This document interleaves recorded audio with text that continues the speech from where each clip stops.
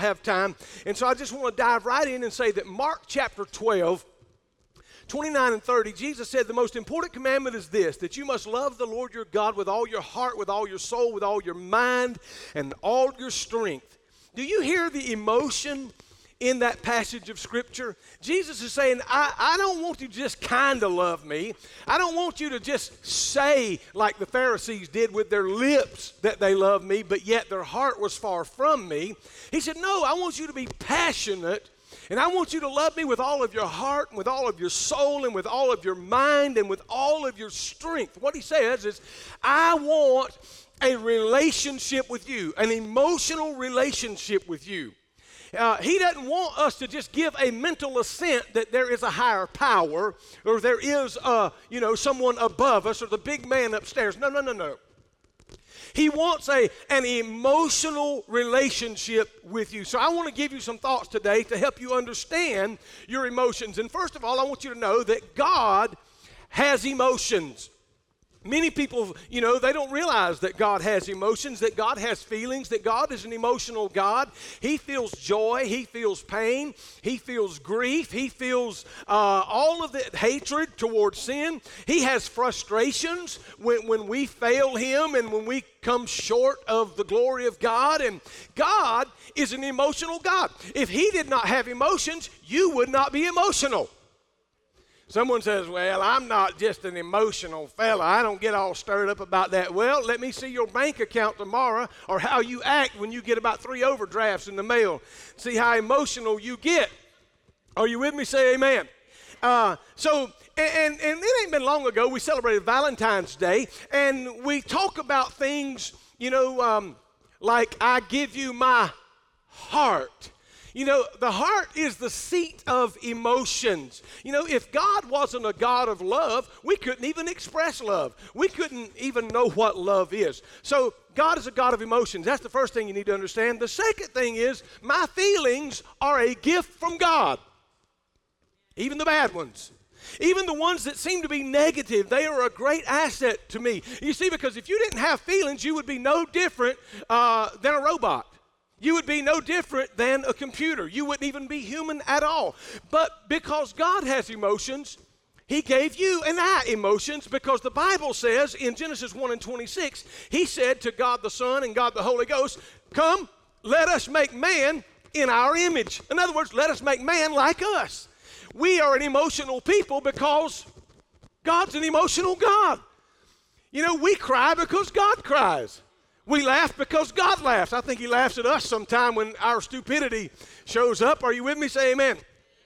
Now there are two extremes I want you to avoid. And Jesus talked about extremes when He said some of you will swallow a camel and strain on a gnat. Now we live in that generation where some people have swallowed a camel, but yet they strain on a gnat. And here's the two extremes. One is emotionalism. Emotionalism means that all that matters is how I feel. It doesn't matter what God says about it. Don't matter what the church is positioned about it. Doesn't matter what the preacher says about it. Don't matter what mom and daddy said about it. I feel like doing this, and bless God, I'm going to do it. And some of y'all can identify with it because I see you. Right? That's emotionalism. In other words, my feelings are the only thing in the world that matters. The opposite end of the spectrum is stoicism. Stoicism is the exact opposite of emotionalism, and Stoics say that feelings aren't important at all. Doesn't matter how you feel. Stoicism just says basically feelings are not important. The only thing that matters is your intellect and your will, your volition, your intelligence. So the Stoics say emotions are not part of life, and your feelings just don't really matter. Try to tell your wife that. Hello? Stoicism. So it's really funny how oftentimes Stoics marry emotionalists. Or emotionalists marry Stoics, and it's crazy because, you got the one that's a stuffer and the other that's a gusher. You got the one that cries at the drop of a hat, and the other one's sort of like, an iron fence, if you will. Stuffers actually think you shouldn't be sharing your emotions, and gushers think that you're not authentic if you don't share your emotion. And actually both of these are extreme positions. They are at opposite ends of the spectrum. A happy medium would be somewhere in the middle. It's interesting that entire denominations have been based upon emotionalism, and there's other entire denominations that have been based upon stoicism, and neither one of them are right. The emotionalists, all they do is shake and quiver. Whoo, don't you feel that? Don't you smell God? Don't you hear God? Don't you? And I'm not saying, listen, I done been in this a long time. All my life raised Pentecostal. I've seen the good and the bad and the fake and the phony and the real and all of that. So don't run off and blow me up on Twitter just yet. But then the Stoics they sit stone-faced. Preacher, see if you can move me with all of your emotionalism, and we don't need emotion. Let me say, God is an emotional God. And then there is some things about God that just does not change. Are y'all with me? Say amen. He says, I am God that changes not. So listen, the word emotion in the Bible, the closest thing we get to it is passion or our affections. It is our heart, which is the seat of our emotions. Are you with me? Say amen. So, we'll say, I love you, honey, with all of my heart. But, there are those that say, but it's only emotions. And they emotionalists come to church, man, and brother, they better be shaken. They better have some quiver in their liver. Everybody better be trembling. Everybody better be crying or slain in the spirit.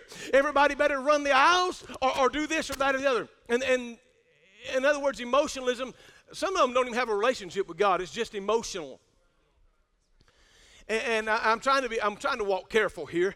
And then you got the Stoics that sit there and do nothing, you see? And so both of those are wrong. There has to be an amalgamation. There has to be a meeting in the middle because we are an emotional people. Now see, so how do we deal with how we feel? Because you don't always feel like a great Christian man.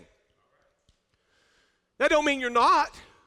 Let me try to move on. God gave us the book of Psalms, and I'm just going to hit this and move quick because I got to get through some things, but the book of Psalms is filled with emotions. We look at the book of Psalms and we see where people got mad. God gets mad.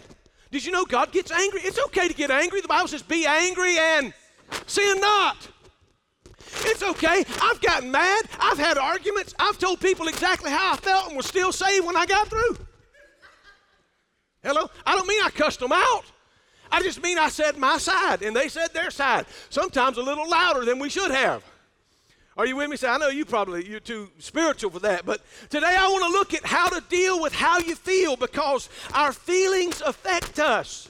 And again, it goes back to mental things last week. How we think determines how we act. And a lot of times what we're thinking and doing goes to that end of how we feel.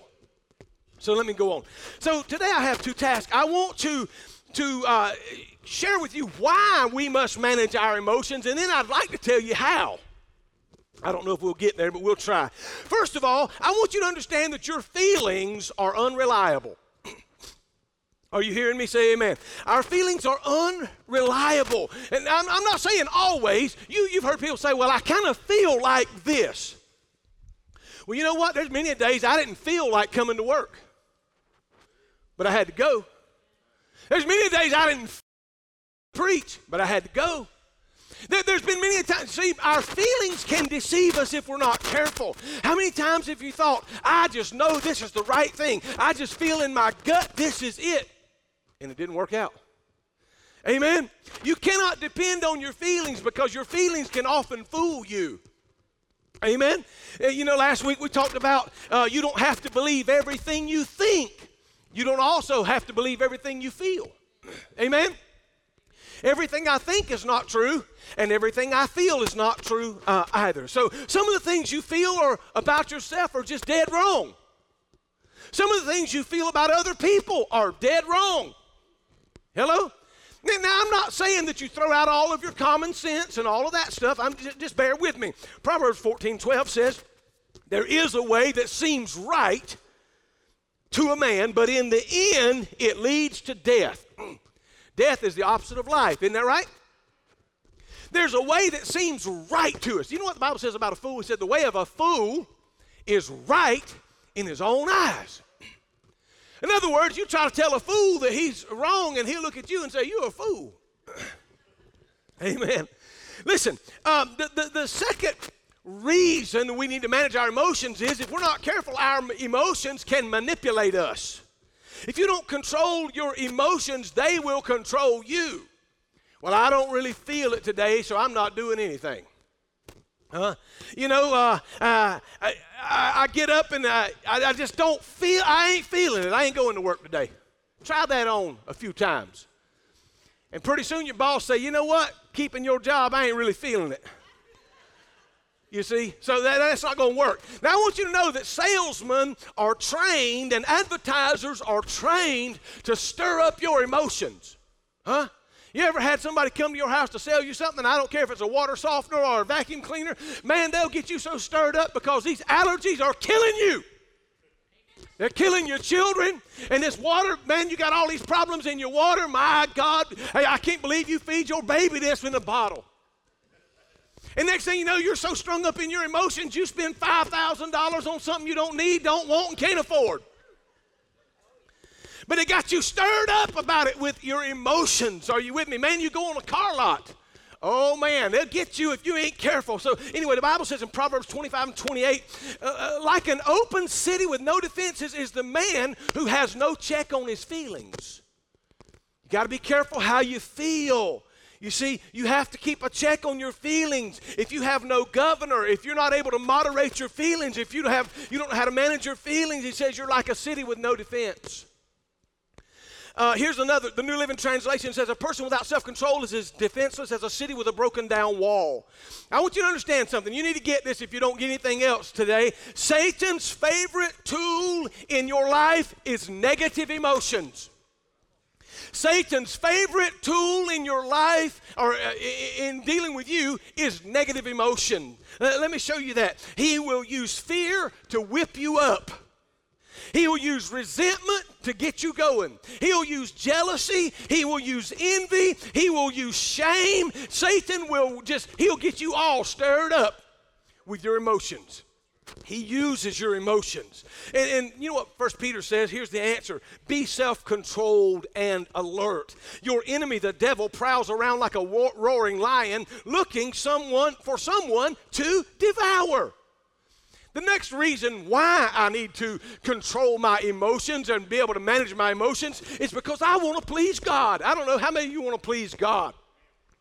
I want to please Him. I don't want to be manipulated. You know, God cannot be God in my life if my emotions rule. I don't feel like going to church today, so I just ain't going. I don't feel like reading the Word of God today, so I'm not going to read it. I don't feel like worshiping when I get to church, so I'm going to sit here like a sourpuss. You might as well stay home because that kind of stuff is contagious. Are you with me? Say amen. I just don't feel this. I don't feel that. Listen, let me say this to you Christians. I don't live by what I feel. I walk by faith and not by sight. What I'm seeing, let me tell you something. God can change what I'm seeing. He can change what I'm hearing. He can change what I'm feeling, what I'm smelling, what I'm touching, what I'm tasting. God can change all of that. And my senses and my feelings can lie to me if I'm not very careful. Amen.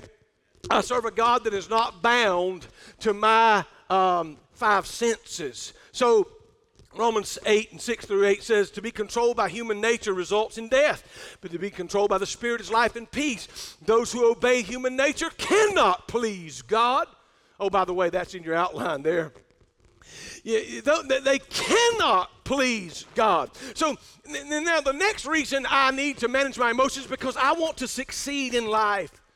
And let me say this, if you're going to succeed in life, you've got to manage your moods. Nobody wants to be around a volatile person that's just going to pop a cork every day. You just don't never know when, but they're a ticking time bomb. Tick, tick, tick.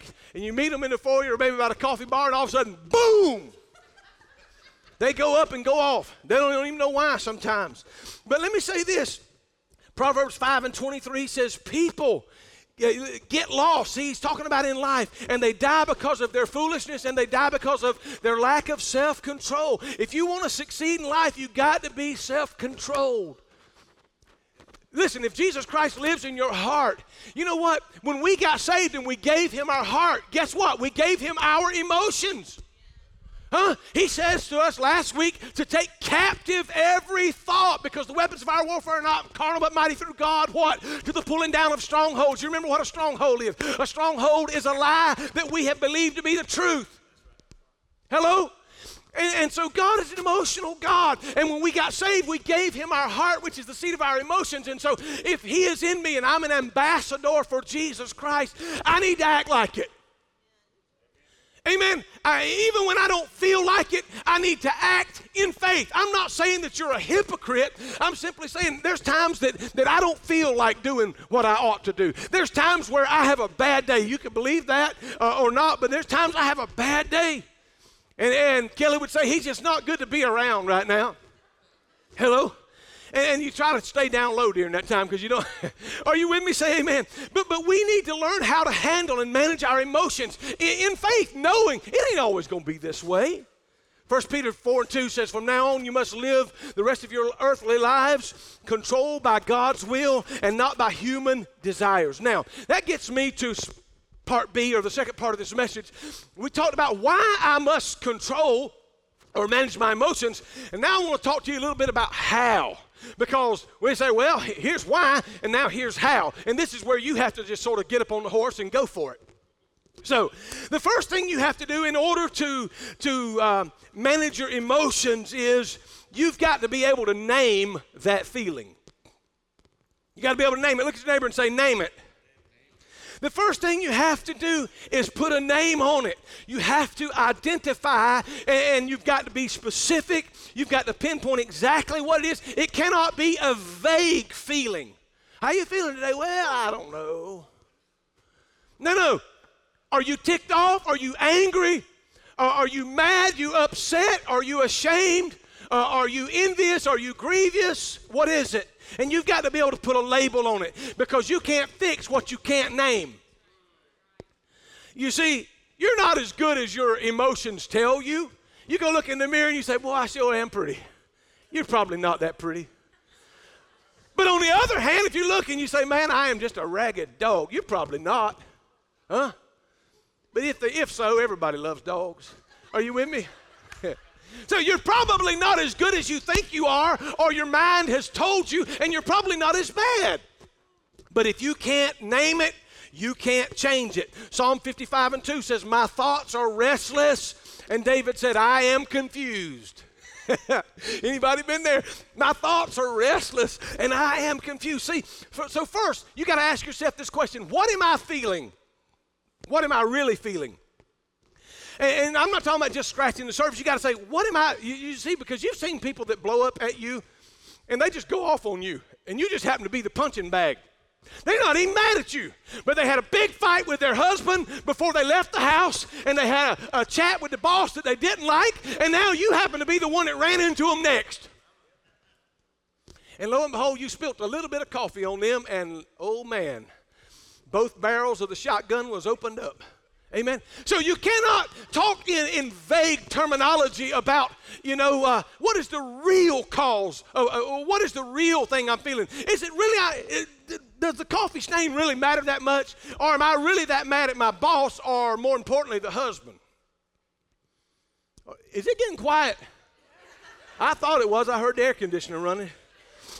So you say, well, I'm a little bit depressed. And why? What is it that triggered that? So that's part two. The next question there not only is what is the real feeling, not something that you're using to mask something else with, but what is the real feeling? What is it that you're really feeling? Are you really mad because you just broke? Or are you mad because your husband bought a boat and didn't talk to you? That's what happened in my life. I'm not recommending it, brothers. It takes a few weeks to get beyond that. But nonetheless, so what is the real deal? What is the real feeling that we're trying to cover up? And then second part is this: what is the trigger? What is it that made you go off? What is it that sets you off? And you got to be willing to be honest about this, you see, because let me say this, and if you just sort of clam up and run and hide in the closet, you're probably already out of control. Man, it is getting so quiet today. If you can't talk about it, you already have a problem with it, and we know it. If you have a fear and you're afraid to talk about it, you're already out of control. And it's going to take over your body if you don't learn to just open up and talk about it. Emotions weren't meant to be swallowed, they were meant to be shared. Swallowed emotions cause a cancer in the body. I'm not talking about physical, I'm talking about a spiritual situation. You see, what is the trigger? Sometimes it might be something that you saw. You saw a place and it brought back a memory. Maybe it was an old homestead where you were molested as a child and you happen to drive by there and all of those memories come flooding back to you. And now the next thing you've done is took out something on your husband or your wife, whatever the case may be, and you just lit them up. And it don't have nothing to do with them. It has to do with what triggered a thought from 30 years ago. Oh, maybe it's something that you heard. Maybe, so you heard a song and it brought your mind back to something tragic or to something terrible. Maybe it was the smell of cologne of someone that embraced you and then stabbed you in the back, and you can't get that smell out. You walk through Belk and say, where's he at? Hello? You see, maybe it's a certain touch. I don't know what it is, but you got to be honest and own what is it that is triggering this. Is it something I see, something I touch, something I smell, something I feel, something is triggering it? You got to, you see, you cannot manage what you do not know. So, you can write this down. I cannot tame it until I name it. I cannot solve a problem that I refuse to identify. So you have to name that emotion that you're feeling. Whatever that negative emotion is, you got to name that. And then secondly, we're talking about how to deal with it. You got to name it. The second thing is you got to challenge it. So once you've admitted that emotion, you have to challenge that emotion, or else that emotion runs your life. You're driven by an old emotion that's 30 years old, but it just keeps coming back. Let me try to dig a little deeper here. You got to challenge that feeling. You don't just automatically accept it because it's there. You see, as I said, you're not as bad as you think you are. You're not as good as you think you are. But see, David wrote this in the Psalms. He often asked God to challenge his emotions. He says, God, challenge my... Listen, God knows everything about us, but David said, challenge my emotions. Huh? See, Psalm 26:2. Lord, cross-examine me. Test my motives and my affections. See, what are your feelings? What are your affections? What are your emotions? And sometimes you need a friend to challenge you. Let me ask you this. Have you got a friend that you... Listen, you ain't got to have many. You only need one. You don't need somebody that's going to run to Facebook as soon as you tell them your emotions. But you need one person that you've given the permission to say, why are you acting like that? One person to ask you, why are you so mad today? Why are you so angry? What's upsetting you? You need one person in your life that can ask you those kind of questions and you don't get mad with them. Somebody that you can just talk to plainly and say, this is how I feel.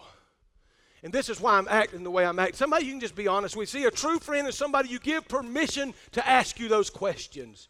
Why do you feel like you're feeling? Why are you acting? Why are you so mad? Do you have anybody that can ask you that kind of question and you not throw them under the bus or get mad with them or delete them off Facebook friends list? Who does she think she is asking me this? Why is she so mad? I started to go down another road, but I just don't have time to get. I could go down there, but I won't be able to get back. So you got to ask yourself 3 questions, if you will.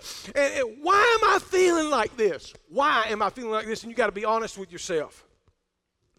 The second question you have to ask is, what I'm feeling true? You remember the great prophet Elijah? Let me tell you what he did in chapter 18 of 1 Kings. He called fire down from heaven with a 63-word prayer. In chapter 19, King Ahab had a wife by the name of Jezebel. The Bible says King Ahab done more wicked than any king before him, stirred up by his wicked wife Jezebel.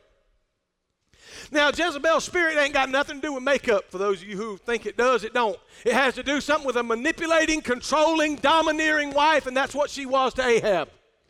She stirred up all of this illness, and she said to the prophet Elijah, see if about this time tomorrow that I won't make your life just like one of the prophets of Baal you killed yesterday. In other words, I'm going to kill you by this time tomorrow. He took off running into the wilderness. One of his servants come along with him. He said, no, you stay here. And he went on another day or two journey into the wilderness. He sat down by a broom tree, a juniper tree, and he put his head down and he said, oh God, it's enough now. Take away my life. I'm not even worthy to live anymore. And the Lord says, what do you mean? He said, I'm the only one. I'm the only one. And God sent an angel and he baked him a cake and said, look, the journey's too great for you. And he ate the cake and he drank the water and he fell asleep, and angel come back again and fed him, and he got up from there and he ran to Mount Horeb. That's the last place he had seen God.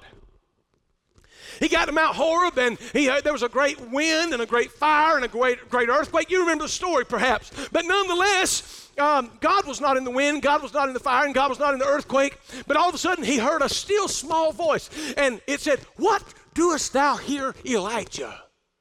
He said, I've been very jealous for you, oh God, because nobody else is serving you. They've torn down your altars. They have gotten other idols. They've done this, and nobody's serving you.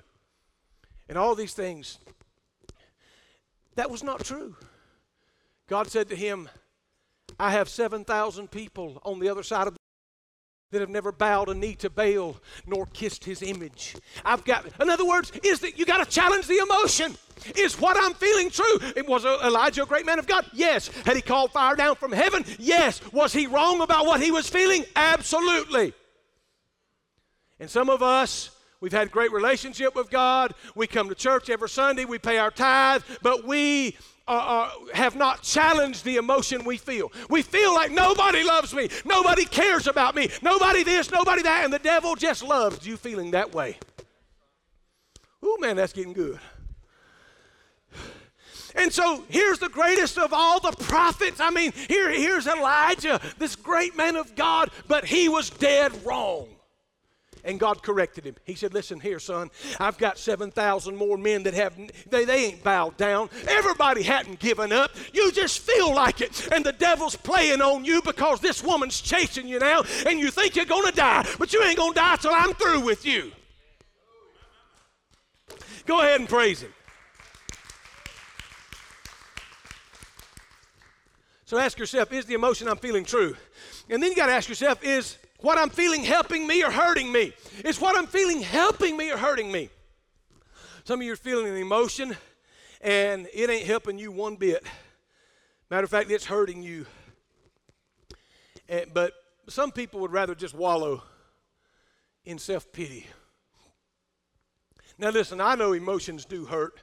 There's times where I was troubled and just beside myself, and there's no doubt. I'm not denying the fact that you get hurt as a people, that I get hurt as a person, that people can get on your feelings and people can truly offend you, and we all have a right to get offended. Nobody has the right to stay offended.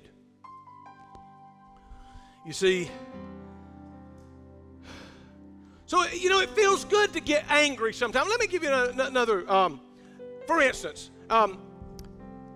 is the emotion I'm feeling helping me or hurting me? Let's say you go to a restaurant and you're all headed there in a moment, most likely. But if you get there to the restaurant and you wait, 10, 15, 20 minutes, and all of a sudden they seat you, and you seat, and then you're sitting there and you've been there 15 minutes, and then you've been there 20 minutes, and you look up and come in 15 minutes after you, they've already got seated. I mean, they're seated. Not only do they have their water, they're bringing out their meal. And you bump your wife and say, are you seeing this? I mean, what's the deal? Huh? You mean to tell me we done been sitting here 45 minutes now, they ain't been here but 20 minutes, and they already eating lobster? Huh? Now let me ask you this. Would going off on the waitress help your situation? Probably not. Matter of fact, you might be eating some saliva or something. That's bad to say, but me just showing myself a fool, it might make me feel better to say something, but it won't better your situation, I promise you. So let me move on. So the third thing you got to do, not only do you have to name that if you're going to fix it. You got to be able to name it. You got to be able to challenge it. Are you hearing me? You got to be able to challenge it. And then the last thing you got to be able to do is to tame it. Now, how do I tame this tiger? You see, you can. Here's what you do. You can either change it or you can channel it.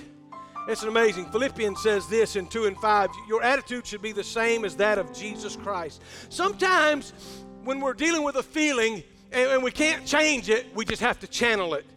I'll give you an example. Pastor Rick Warren, who pastors Saddleback Church, a couple of years ago had a son by the name of Matthew who took his own life. Dreadful.